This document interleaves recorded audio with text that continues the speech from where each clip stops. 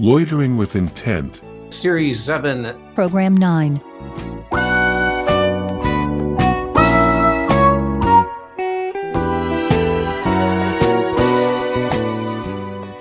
So, I was in this one hotel, and next to the bed was a nightstand, and on the nightstand was a lamp and a clock radio that both plugged into the wall behind the nightstand, leaving no open outlet for plugging in a charger for my mobile phone. It's not as though I've never been in this situation before, but somehow I never seem to prepare, so maybe I need something else on the packing list. Why I want a phone charging right next to my bed has mainly to do with the alarm and maybe being able to look at a weather forecast when I first wake up. And, in spite of some advice I've read, I want to have it charging overnight because in the morning, first thing, I want it fully charged so it's ready to go. Anyway, on this one particular occasion, I went to an electronics store to get something that would increase the number of available outlets and came away with something a bit too fancy, and only later did it occur to me that I should have looked for a hardware store. Most hotel rooms, it seems, have the bed facing the television. So when you're sitting up in bed, you can watch the TV.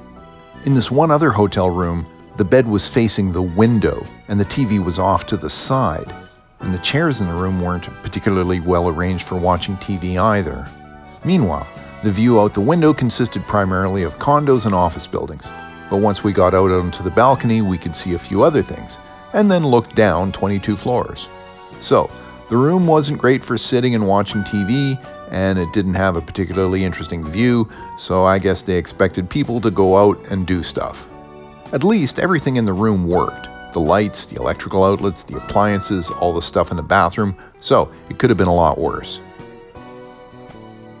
On a visit to another city, if I'm staying in a nice enough hotel, I think it would be good to not do too many touristy things and instead just enjoy the hotel. You know, enjoy the amenities, hang out in the comfy surroundings, and not bother too much with going out and seeing the sights. So, kind of like a staycation, except without the stay part. But also kind of like a vacation, except without the vacating part, sort of. And in either case, someone else does the housekeeping. Or maybe you could think of it as kind of like being on a cruise ship, except obviously it's not moving around and you're not surrounded by so much water. Anyway, if you're going to pay to stay somewhere nice, why not enjoy it?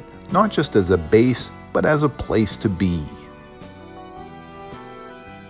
When I'm staying in a hotel, I like to use the pool and also the fitness room. Not that I'm such a fit guy, but it's there, so why not? The latter, I find, tends to be less crowded, so I tend to enjoy it more. In particular, I like the elliptical machines, but a treadmill will do as well. My established routine for either these days is to set up a metronome on my phone to a comfortable pace, 1 beat per step, and then to keep time with that. Then, being a musician, I'll try clapping some rhythms based on this basic pulse. Though not really loud because I'm not interested in attracting that much attention. I'll start with simple rhythms, more or less clapping in time with my feet, which are moving in sync with the beat, and then I'll gradually get fancier, and that's where things start falling apart. But it keeps things interesting, which when it comes to exercise is something that I very much need. I was on vacation in another town, staying in yet another hotel, or maybe it was one of those other ones that I've already mentioned.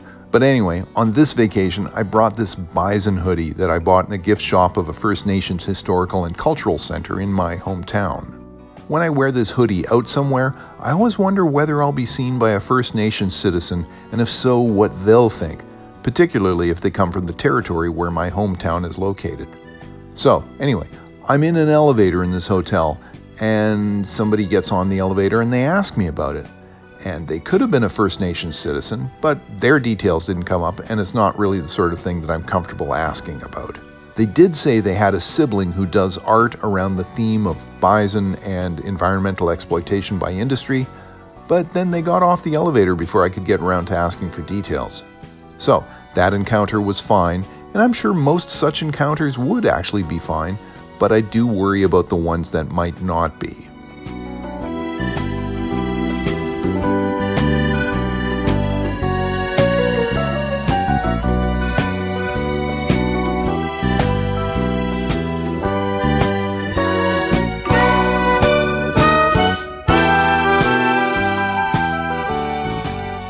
Loitering with intent. Series 7. Program 9.